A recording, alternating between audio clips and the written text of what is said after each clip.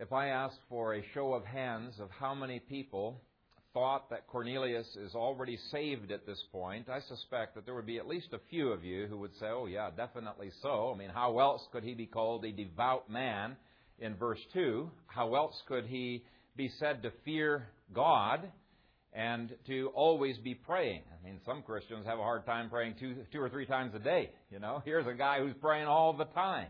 Surely he is saved. And I have to admit, when I first read that section, that was my impulse to believe as well. But before you jump to any conclusions, I would like to give you 4 reasons why I and many other people believe that he was not saved at this point. If you take a look at chapter 11 and verse 14, this verse is repeating a conversation that the angel had with Cornelius. And this is what he says about Peter. He says, who will tell you words by which you and all your household will be saved. Now, the first thing I want you to notice about that verse is that it is hearing this message that Peter is going to bring that is the immediate cause of their salvation. He says, words by which you and all your household will be saved. So these words are not describing a salvation that he already had. Instead, the Word of God that is given by Peter is the means toward his salvation. Second, I want you to notice that it doesn't say words by which you were saved, past tense, but it says words by which you will be saved, which is future tense. Now, some people just find it so hard to believe that the person being described in verses 1 through 8 of chapter 10 is not saved, that they look at that verse and they scratch their heads and we say, well, we don't know what that means, but it can't mean that they weren't saved. Or they will say, maybe it's describing something that's in the past, but it's not. It's very clearly stated that they were going to be saved after Peter speaks these words to them. And here is the point. If we do not understand the state of this person's soul, I think we're going to miss some very important lessons concerning the importance of the gospel. Third, elsewhere in the book, you have people who are described with almost exactly the same language that is being used here. They're called devout. They're called people who fear God. And yet in those contexts, they clearly are talking about people who do not have salvation. For example, in Acts 2, it describes devout men from every nation gathered together at Pentecost. And Peter tells these devout people, repent. Let every one of you be baptized in the name of Jesus Christ for the remission of sins, and you shall receive the gift of the Holy Spirit. Be saved from this perverse generation. Now, if he is calling them to have their sins remitted, that means their sins haven't been remitted yet. If he's calling them to be saved, that means they haven't been saved yet. And yet Acts 2, verse 5, describes these people in these words, devout men from every nation under heaven. So you can be devout and still not be saved. Now, Acts 13, verse 50 is even more clear. It speaks of devout and prominent Jews who hated the gospel so much that they stirred up persecution against Paul. They stirred up persecution against Paul. So it appears that the word devout means very religious, not necessarily saved. Likewise, the Old and the New Testament speaks of the fear of God coming upon unbelievers, at least for a period of time, people who were not saved. They respected God, they feared God, and so the terms here do not necessarily refer to saved people. Fourth, in Acts 11, verse 18, when the believers heard about the conversion of Cornelius and his household, it says they glorified God, saying, then to the Gentiles also God has granted repentance unto life. Now, their interpretation of the events is that these Gentile believers had been granted repentance without getting circumcised. They'd been granted repentance unto life after Peter had preached the gospel. And so in Cornelius, we have a remarkable example of how close people can resemble Christians without being Christians. It highlights characteristics that are often assumed make you a true believer and really do not get to the heart of the gospel. And so we're going to use this passage to highlight the importance of understanding the doctrine of justification by faith alone. For example, many people assume that you must be saved if you believe in God and you're a good person. This was obviously what the two household servants and the soldier believed in verse 22. When Peter asked them why they came, they said, well, Cornelius, the centurion, a just man, one who fears God and has a good reputation among all the nation of the Jews, was divinely instructed by a holy angel. I mean, think about it. If you knew Cornelius, wouldn't you probably have assumed that he was a Christian? And maybe even assumed, this guy's good elder material. You know, if you'd only get circumcised, join the synagogue. But he's a guy who's a quality guy. And yet this man did not even know the basics of the gospel. This verse indicates that he had a good reputation among the Jews, which meant that it was very hard to find any fault with this gentleman. He certainly was a regular synagogue attendee. That's the meaning of the technical phrase God-fearer in verses 2 and 22. It referred to a Gentile who was not yet converted, but who regularly attended the synagogue, who was seeking to observe God's laws. Verse 1 indicates he was a respected military man. It says, there was a certain man in Caesarea called Cornelius, a centurion of what was called the Italian regiment. Now, there were various levels of centurion, and the word regiment, the Greek word that's used here, indicates what his level was, and it must have taken about a dozen years for him to climb the ranks to that position. And so the military obviously thought that he was a good military man. And here's a well-rounded guy. Very well-rounded. It's not anybody you'd want to see burning in hell, right? In verse 2, you find out he was a family man. It says that he was one who feared God with all of his household. So he was not so caught up in the pursuit of the American dream that he's neglecting his family. Instead, you find he loved his family and his family loved him. They were devoted one to the other. He cared about them. He ministered in their lives. And by the fact that they were God-fearers too, he was bringing them to the synagogue regularly. So he took his responsibilities to raise his family very, very well. He was a swell guy, but he was not saved. Verse 7 indicates he passed on his morality to his employees and to his fellow soldiers. Now, you know anything about the military, and especially if you know anything about the Roman military, that is quite something. You know, for him to even be willing to talk about it, let alone to be converting some of his other fellow people to be an observant Jew without going all the way. They were God-fearers, but they were not fully converted yet. It says in verse 7, when the angel who spoke to him had departed, Cornelius called two of his household servants and a devout soldier from among those who waited on him continually. And you read later on in the chapter and you recognize they believed exactly the same thing that Cornelius believed. He was trying to lead those who were nearest and dearest to his heart to salvation, but he didn't know salvation yet. He didn't understand the gospel. D. James Kennedy, you all know him, he said that was exactly the boat that he was in when he was in the ministry. He had been pastoring for many years. He'd even won some people to Christ, but he didn't realize it through his preaching. And he did not understand the gospel, and he finally had his eyes open when a friend of his was saying, you know, why don't you and I go out and do some evangelism together? And as they went out together and this guy began presenting the gospel, he realized he wasn't even saved. God opened his eyes for the first time to understand the gospel, and it revolutionized his ministry, revolutionized his life. And then finally, we can't forget that verse 2 describes him as a generous philanthropist. It says, who gave alms generously to the people. I mean, what a model man. And yet, it is not our conformity to an outward standard of society or an outward standard of the church that saves us. It is the finished work of Jesus Christ, trusting Him alone for our salvation. And at this point, He did not do that. Now, many evangelicals, you can read it in their commentaries, many evangelicals cringe at the notion that Cornelius was not saved. Some of them don't quite know what to do with this because they know the Scripture clearly says he was not saved. They cringe at that, and I believe many of them cringe at this notion because they have already departed from the gospel of the Reformation. They do not understand it. You talk to many pastors and you ask them, what is justification? They cannot give you a clear answer. How do you get saved? They talk about inviting Jesus into your heart or something like that.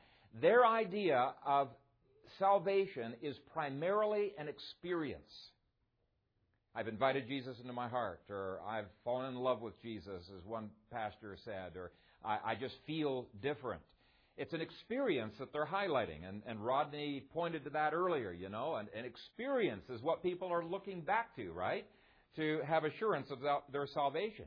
Whereas for the Reformers, salvation was primarily something that happened outside of us in the courtroom of heaven, where God makes a judicial declaration. It's known as justification. And the modern misconception about justification has led many evangelicals to have a much broader ecumenical movement than they really should have. I know at least 50 evangelical pastors in town who believe that anyone who loves Jesus should be treated as a fellow Christian, whether they're Protestant, Romanist, or from a cult. Now, don't get me wrong. I do believe, and I know personally, some Roman Catholics who I believe are saved and are justified, but it's because they believe something different than Romanist doctrine. It's because they've believed what they've heard on the radio or on the TV. They've heard the gospel of Jesus Christ. And so they have trusted that their sins have been imputed to the Lord Jesus Christ, and Christ's righteousness has been immediately imputed to them. That's not what these evangelical pastors are talking about. They claim that if you can say the Apostles' Creed, and I've heard them over and over say this, we've gotten into a number of arguments about this. They say if you can say the Apostles' Creed, you're a Christian. And I say, now wait a minute, the Apostles' Creed doesn't even deal with salvation. It was written for people who are already saved. Okay, it's not dealing with how to get saved. And so there's a lot of confusion. But anyway, unless you really understand justification by faith, you're going to have a very hard time figuring out why Luke says that Cornelius was not yet saved. And you'll probably cringe, as these 50 pastors have, who I've discussed with, if anyone suggests that Mother Teresa was not saved. Now, obviously, only God knows the last moments of a person's life and what they might do. But if Mother Teresa believed her own theology, she was not saved. And yet she was an incredibly devout person. She appeared like she loved God. She certainly won the respect of Romanists and Protestants and Hindus for her work. And if you don't know much about her work, it really was an incredible life that she lived. There's all kinds of neat things that she did. She appeared very selfless and sacrificing and very gentle and caring in her work. She's what the world would call a good woman, a model woman. And even I have a great deal of respect for her as an unsaved woman. Okay? Now, just as one example, one man saw Mother Teresa picking maggots off of a dying man, and the man was just foul, and in terms of the odor was just overwhelming. And somebody that was watching Mother Teresa gently caring for this person says, "Man, I wouldn't do that for $1 million."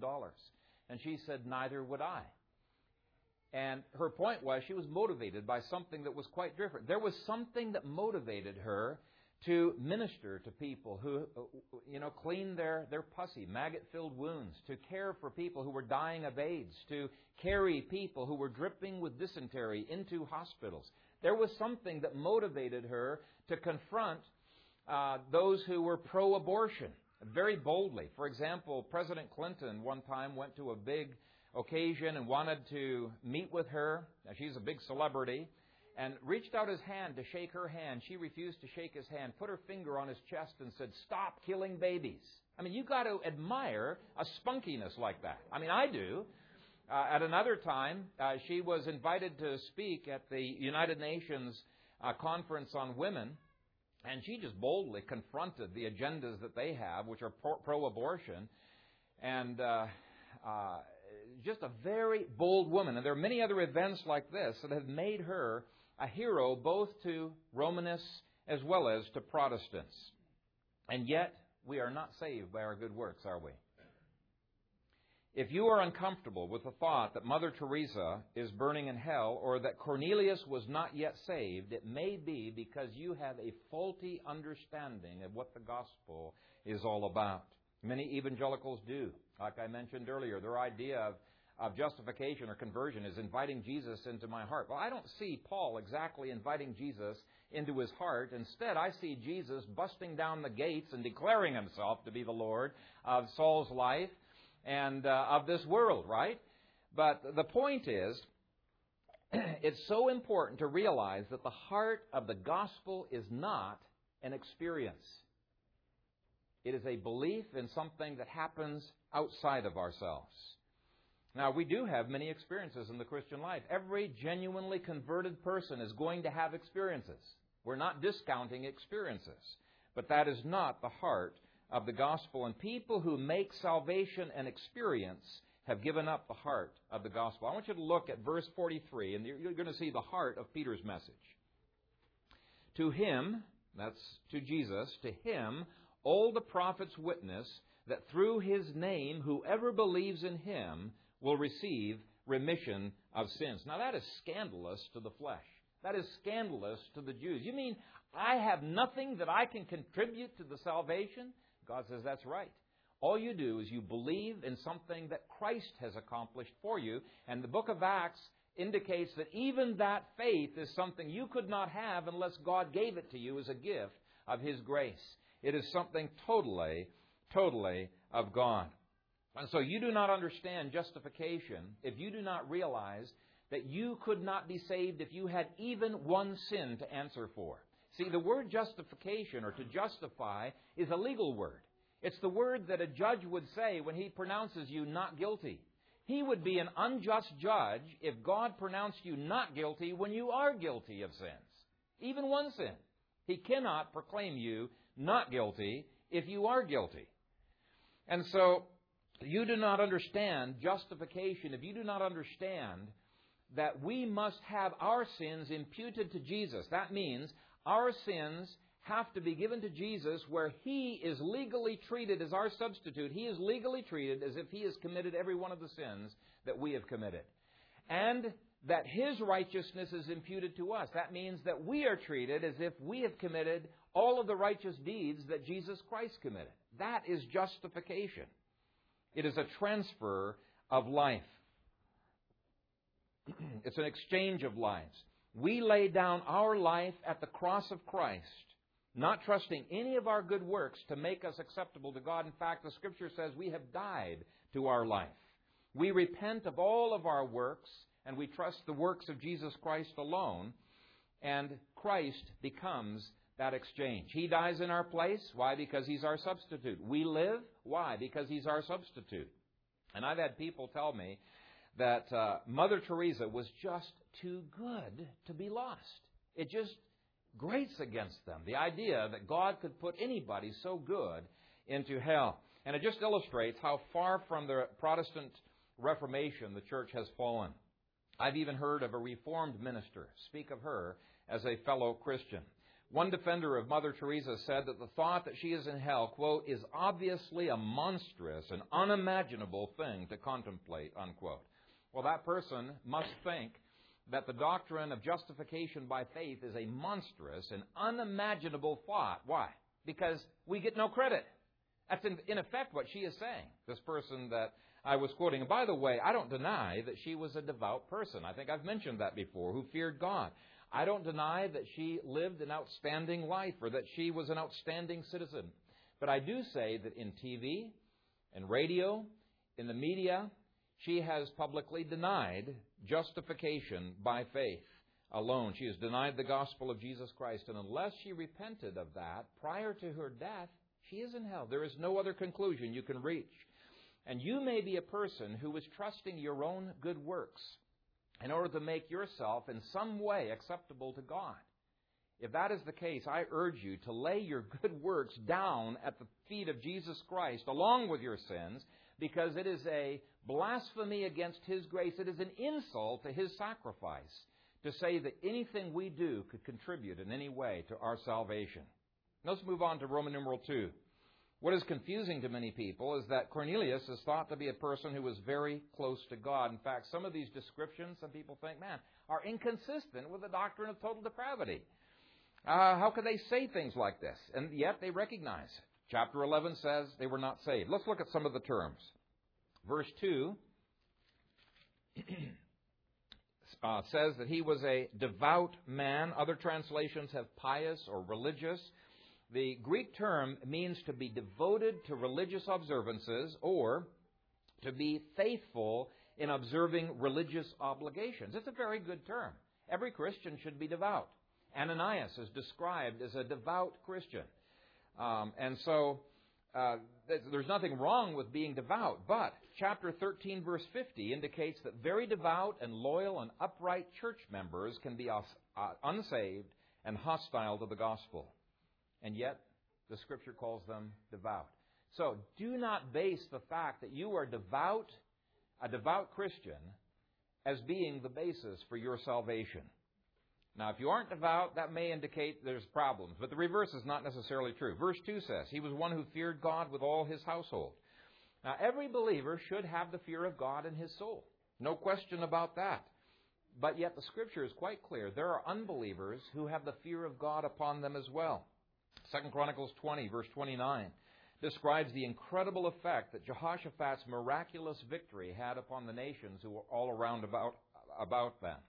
It says, and the fear of God was on all the kingdoms of those countries when they heard that the Lord had fought against the enemies of Israel. And that's repeated over and over again in the Bible. 2 Chronicles 17:10, the fear of the Lord fell on all the kingdoms of the lands that were around Judah. 1 Samuel 11:7, the fear of the Lord fell on the people. It is quite clear. Unbelievers can have the fear of God driving them. It can govern their behavior. It can make them shape up, as it were. Another astonishing thing about Cornelius is that he prayed to God always. Verse 2. And as I mentioned before, a lot of Christians have real difficulty in the area of being prayer warriors, being involved in prayer. But even that is not an infallible sign, because I have known Buddhists who pray hour after hour, their whole lives. And yet they're as far from the gospel as you could get. He received a vision from God in verse 3, but we are not justified by visions, are we? We're not justified by visions. Justification is not an experience. It is a legal declaration of God that happens when by faith we receive the imputed righteousness of Christ. Think of Abimelech. He had a vision in Genesis chapter 20, and God says that he gave the vision, and he gave it not only to rescue Sarah, but because he didn't want to kill Abimelech. He was doing Abimelech a favor.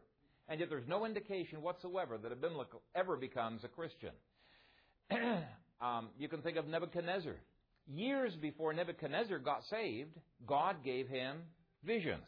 Did he not? I have known Mormons who have had visions, and they're as far from the gospel as you could get. I've known Roman Catholics who are hostile to the gospel, and yet they have had visions from God. Now, were there visions from God?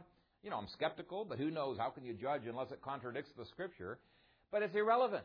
It's irrelevant to me, because we are not saved by such experiences. Now, this vision here clearly was from God. The infallible Word of God tells us it was from Him. And yet, chapter 11, verse 14 makes it very clear Cornelius was not yet saved. That's the point. Now, verse 4 is probably the strongest argument you could get for Cornelius' salvation, and it's the one that I struggled over. As I was preparing this sermon, I was thinking, man, that sure seems inconsistent. It says, when he observed him, he was afraid and said, what is it, Lord? So he said to him, your prayers and your alms have come up for a memorial before God. In other words, God was answering his prayers and was respecting his alms. Now, the question is, does God ever hear the prayers of unbelievers? Does he ever respect the good works of unbelievers? Are not their righteousnesses called filthy rags? And yes, as far as they're earning salvation, that is absolutely true. But he wasn't saved yet. Okay? None of these good works had saved him. It doesn't mean that we should go out and tell unbelievers, all your righteousnesses are as filthy rags, you might as well sin and enjoy a little bit of life before you burn in hell. No. He indicates there is a difference between an unbeliever doing bad works and an unbeliever doing good works. He's going to receive less judgment. And in fact, Jonathan Edwards points out not only the judgment equation that's in there, but you're putting yourself under the means of the gospel. You're putting yourself into a position where God's grace could work upon your heart. And so we should not be thinking it makes no difference there. Even though all of our righteousnesses are compared to filthy rags, they are still called righteousnesses. They're just defiled by sin. They're not going to earn us any favors with God. And God, on occasion, still praises pagan kings for doing the right thing, even though they are not saved. He, on occasion, answers their prayers. Secondly, it's clear that God has already been drawing Cornelius' heart to himself. And the Puritans spoke of this as the work of preparation. Sometimes God works for years in a person's life, giving them a hatred for their sin, a distaste for their life, a hungering and thirsting for righteousness. It's driving them to Christ. And so it is clear God is doing something different with him. He's already at work in preparing him for salvation. Thirdly, every time a person prays for salvation from sin, it is an unjustified person's prayer that God is answering, is it not? He's unjustified. He's saying, Lord, please justify me, save me. And so there's at least one prayer, of an unjustified man that God answers. Fourth, it appears that God had already given Cornelius some faith to be seeking him. So he's close to the kingdom like the rich young ruler was, but close is not there yet. Christ said the same thing to the scribe in Mark 12, verse 34. You are not far from the kingdom of God, but close is not enough. And then fifth, it is clear that God answers the prayers of unsaved people when they repent. He sometimes relents of his judgment. Sometimes he prolongs life. For example, it would be hard to think of any king who was more wicked than King Ahab. In 1 Kings 21, God speaks judgment against him, against his nation, against his wife. And in verses 27 through 29, it says this. So it was, when Ahab heard these words, that he tore his clothes and put sackcloth on his body and fasted and lay in sackcloth and went about mourning.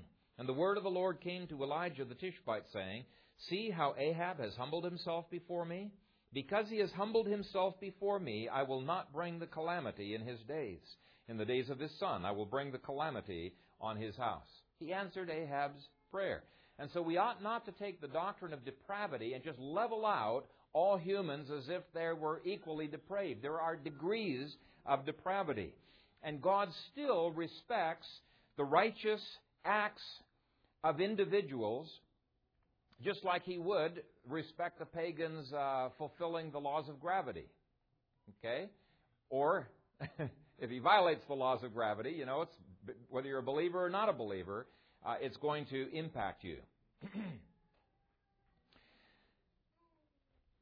And then lastly, it appears that the prayers of Cornelius were precisely dealing with his desire for salvation.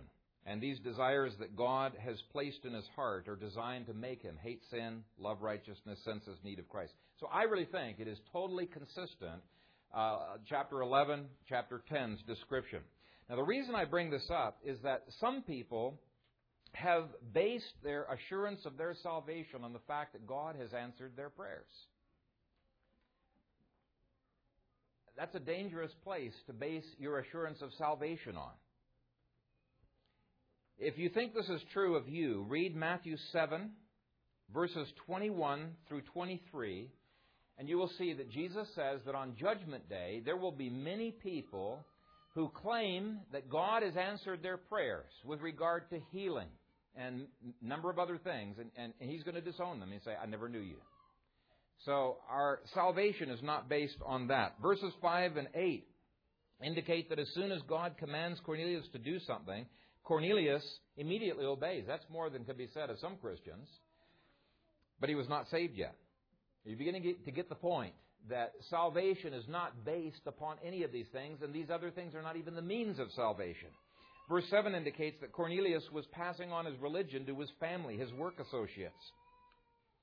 It says, And when the angel who spoke to him had departed, Cornelius called 2 of his household servants and a devout soldier from among those who waited on him continually.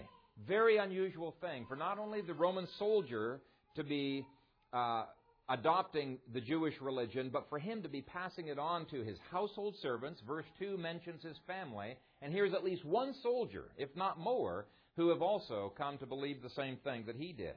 I knew of a situation here in Omaha where a person had very successfully passed on the Christian faith to his children, but he later on apostatized. And it's a strange thing how people can look so close to Christianity without ever truly being believers. He was able to pass on the true faith. Finally, verse 22 indicates a degree of holiness, or at least a degree of outward, I think we should say outward conformity to God's law. He is called just. And it's mysterious how some or all of these things can be true when chapter 11, verses 13 through 14, so clearly and unambiguously says that they were not yet saved. But you know what? That is just to be ignorant of the depth of the deception that our hearts are capable of engaging in. Martin Luther was seen as being incredibly holy by his fellow priests, and they got frustrated with him. He'd keep confessing all of these little unknown sins to them that they thought were inconsequential, and they were just telling him, get over it. Martin Luther was just like Cornelius. Just like Cornelius. And yet he too was devoid of salvation, and it was not until God opened Luther's eyes to the message of Christ alone, grace alone, faith alone, and to God's glory alone, that he was set free from his prison house, and he was given new life and new eyes and new joy and new hope in the Savior, the Lord Jesus Christ. In one moment of time, he was justified. He was regenerated, justified, and given hope. I was at a man's house last Saturday who testified to me that he had attended church quite faithfully for many years, was a deacon in the church, and yet he never understood salvation. One time he listened to the radio and something struck him. He had heard this many times before, but something struck him that put his sins in a whole new light, put God's holiness in a whole new light. He said he fell down before his bed, weeping, crying out to God for salvation. And God had changed his heart, justified him, opened his eyes. He said for the first time, the Scriptures took on a life they never had before. It was a dead letter to him before. But now when he'd read the Scriptures, it gave him joy, it gave him meaning in life, it gave him a new excitement. He was a seeker for years, but he was a possessor in an instant. And the Puritans spoke of this over and over again. They knew many people who were seekers like Cornelius, but who one day had their eyes opened. They were regenerated. They were justified. And they could see the whole world and the Scriptures in a whole new light. And so the Puritans didn't give up on people like Cornelius. Just as the angel instructed Cornelius to get under the good preaching of the Word, these Puritans would say to a person who was a seeker, get into the preaching of the Word. Read the Bible. Use all of the means of grace. Very, very important. Same was true of John Miller, the pastor of New Life Presbyterian Church in Philadelphia. He grew up in a Christian home, was catechized, he went to seminary, he passed a very rigorous Orthodox Presbyterian Church presbytery exam. He pastored for many years. He'd even led people to Christ, and yet himself was never justified until God opened his eyes. And he wrote a book called Repentance in the 20th Century Man to warn people of the counterfeits that our flesh can produce. You see, our flesh is so intent into holding on its own autonomy, it will come up with all kinds of clever counterfeits of the Spirit. But they will always be self-oriented, self-centered. The servants in verse 22 are almost saying, hey, Cornelius deserves you to come to our house. He's a good man. Why don't you come to our house? And many times we act in the same way. Perhaps you have felt that God owes you something because you have slaved yourself on his behalf to the bones. Okay, you've gone through all of the requirements for church membership. You've tithed and you've prayed and you've sung. And deep down, you feel as if God is not being fair with you. You deserve better. Job felt that way, even though he was a saved person, right? All the way through the book, he's a saved person. And in the middle of the book, he feels like he deserves better from the Lord. But when he sees God face to face, suddenly he begins to realize he is not worthy of even the least of God's mercies. Isaiah had the same experience. He sees God, he falls down on his face, and he realizes how unclean his lips are, that he needs Christ's cleansing still. And I want to ask, what about you? Have you been going through the forms of religion? Or do you have a living and a vital faith in the Lord Jesus Christ? In this chapter, Cornelius is brought to the place where he recognizes that religion is not enough. He'd gone through all the forms and was not saved. Sincerity is not enough. You couldn't be more sincere than Cornelius. But as many Christians in the past used to say, the road to hell is paved with good intentions. Charity is not enough. You could give away everything you own, be the most generous person in the world, and still not be saved. prayerfulness was not enough to get Cornelius into heaven, and his huge humility in the face of the bigotry of those Jews was not enough to get him into heaven. Now, certainly those things are admirable. They're admirable, but they do not save. And I don't want you to make the mistake that we throw those things out because everything is of grace. Of course not. God honors such things, and as Edwards himself has said, we should encourage even unrighteous people to follow God's laws, of course. But don't let them have the illusion that by that they are going to earn God's favor. There are three things that resulted in the salvation of Cornelius. First of all, he put himself in the place where he could hear God's word. Chapter 11, verse 14 again says about Peter, who will tell you words by which you and all your household will be saved. Now, if he had not gone, if he had not listened to the angel, if he had not gone to listen to Peter, he would not have been saved. Okay? That the Scriptures were the powerful means of transforming his heart and his life. Why is it that we read the Bible to our children every day and have them memorize Scripture and bring them to church? Just because we know that the Word of God is powerful and it can change them from the inside out. And we see him obeying the Scriptures here. It's God's tool for bringing people to himself. And any place that God is intending to bring salvation, God brings an intense hunger for the Word of God as well. The second thing that was present was repentance and faith in this gospel that the Scriptures bring. Now, those are two sides of the same coin. Repentance and faith. You cannot separate them. Anytime you have faith, you're going to have repentance, which means if you see a believer who goes through his entire life and he's not repenting, then he doesn't have true faith. They're two sides of the same coin. Calvin said, not only is our life a life of perpetual faith in Jesus Christ, it's a life of perpetual repentance. Why? Because we're never going to be done with the sins that are in our lives. One of the mistakes that people often make is that they put their confidence in their faith rather than in the Lord Jesus Christ. They are looking back to a time when they believed to try to get assurance of salvation, and this was definitely a problem that I had for years. I doubted my salvation, and people at the boarding school I was at and other places finally were getting frustrated with me because I was always doubting salvation and always going forward to get saved, you know. And they said, Phil, just write down, I believed on this day, put my faith in Jesus Christ, and I repented of these sins, and date it and sign it. And then anytime you doubt your salvation, look back at that document.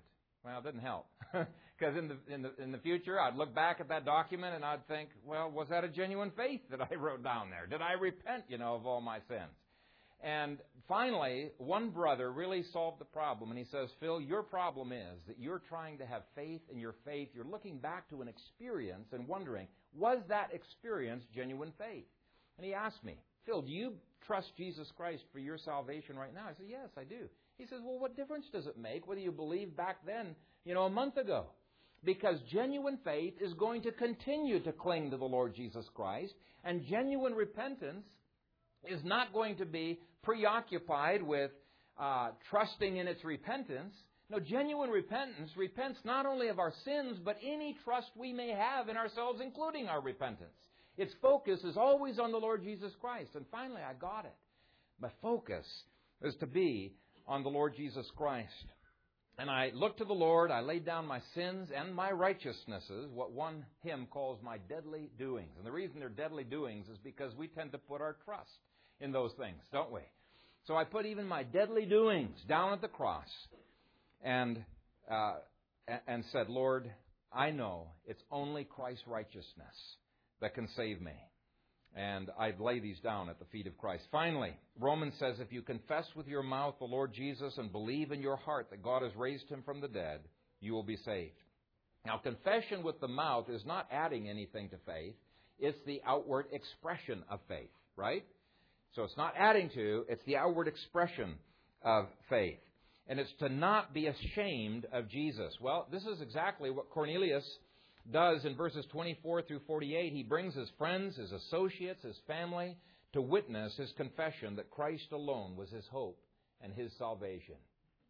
Okay, he did not hide his faith. Now, we started with the story of Mother Teresa to see if our hearts were focused on her goodness or on Christ's goodness. And initially, I was tempted to give you quotes from her where she denies justification by faith, where she affirms universalism, and when she affirms her trust in the merits of Jesus Christ and other things like that. And I thought, no, I'm not even going to go that route. What difference does it make?